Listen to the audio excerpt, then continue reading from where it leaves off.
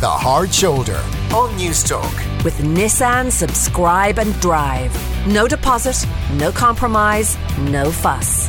Find out more at nissan.ie.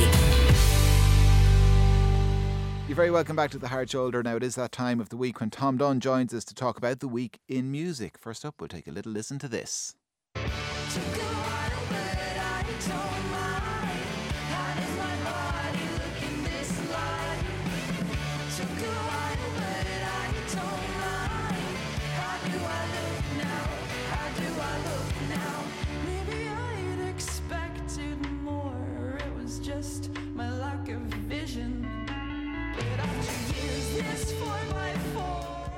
Who's that, Tom, and why am I listening to it?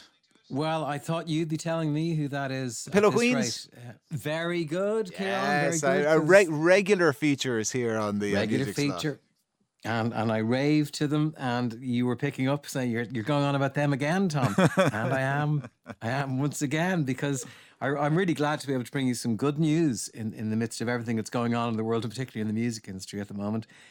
Because there would seem to be so little of it around. But the Pillow Queens have signed a publishing deal with a label called Sub Pop Publishing.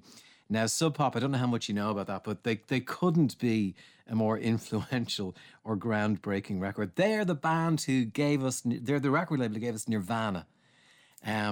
So if you think back to all those years ago when Nirvana exploded on the scene in 1990 and Smells Like Teen Spirit was everywhere, and that launched Seattle, it launched the grunge scene, and it made Sub Pop up. They're publishing on the record wings, one of the most powerful labels in the world, and they've never really given it up. Sub Pop to this day have bands signed to them like Fleet Foxes, Sleater Kinney, The Shins, the Rolling Blackheads. They have a really, really cool roster. So for them to pick up the Pillow Queens is such a shot in the arm for the Pillow Queens.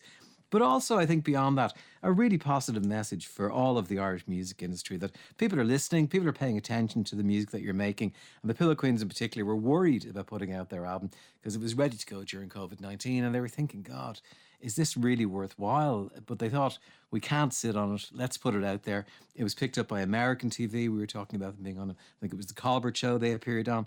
And no, it wasn't. It was a different show. But anyway, they were on American TV. And now to get that obviously brought them to the attention of Sub Pop. So when all this ends, when all this does come to an end, they'll probably be touring in America. They could easily be touring with bands like Fleet Foxes or Sleater Kinney, with their The Match Made in Heaven. And it just goes to show you, people are listening. They do appreciate your music. And when this all does end, those audiences will be there to absolutely lap it up. So all those other bands on the Choice Music Prize, the Fontaines DC and Niamh Regan and Denise Charla, keep on keeping on. People are paying attention, and the day will come. We'll be back in the high life again. Yeah, nice bit of good news for the day that's in it. Let's take a listen now to your album of the week.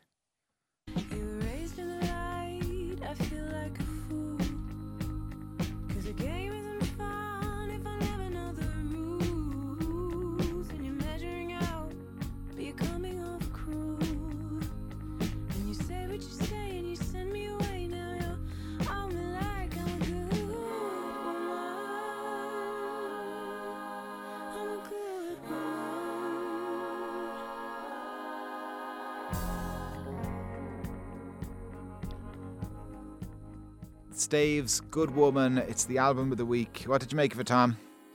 Haven't they got absolutely beautiful voices? That's the first thing you notice. They're three sisters, and there is something about siblings. The voices just always seem to go together in an unbelievable way. And before they were even signed, they were doing backing vocals on a Tom Jones album back in 2010.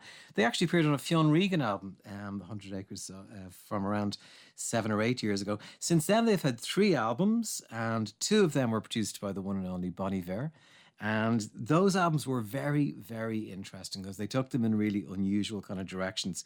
And, they were just part of that whole kind of world of those uber cool kind of bands from America. He was a great endorsement to get. So this is a swing away from that. It's a bit more rock and roll production.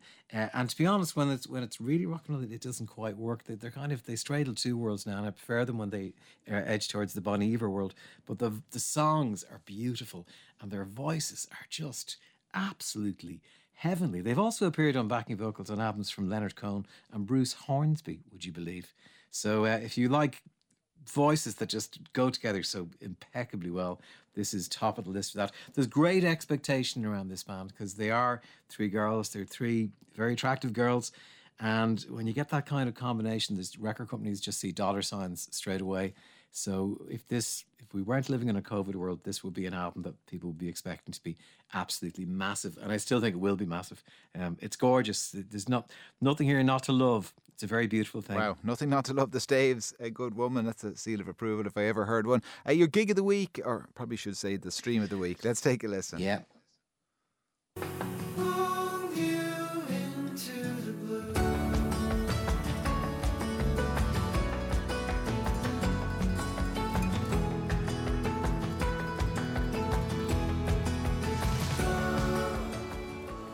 Yeah, Darlingside there with Ocean Bed.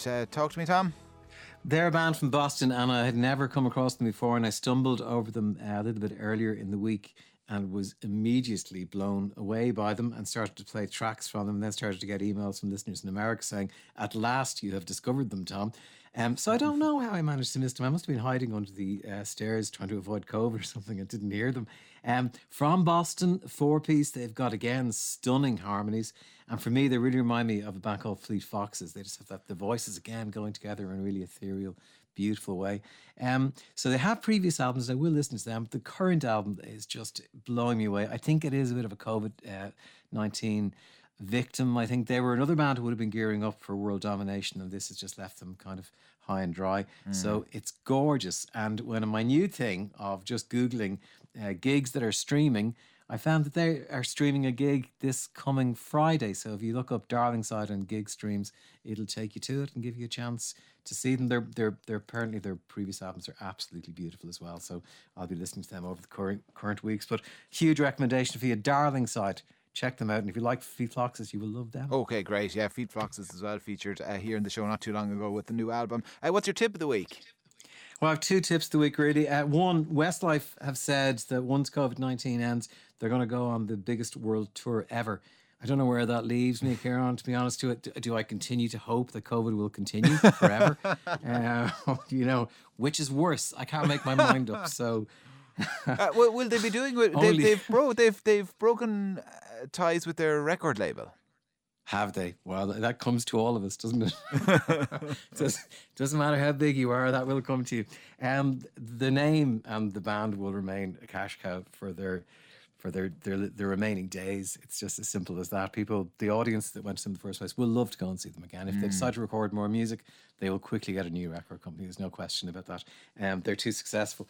But I also wanted to mention, we talked about Taylor Swift on the show, and one of the things about her was that her back catalogue, her first 6 albums, had been acquired by this fund. They're actually owned by Walt Disney's nephew at this point.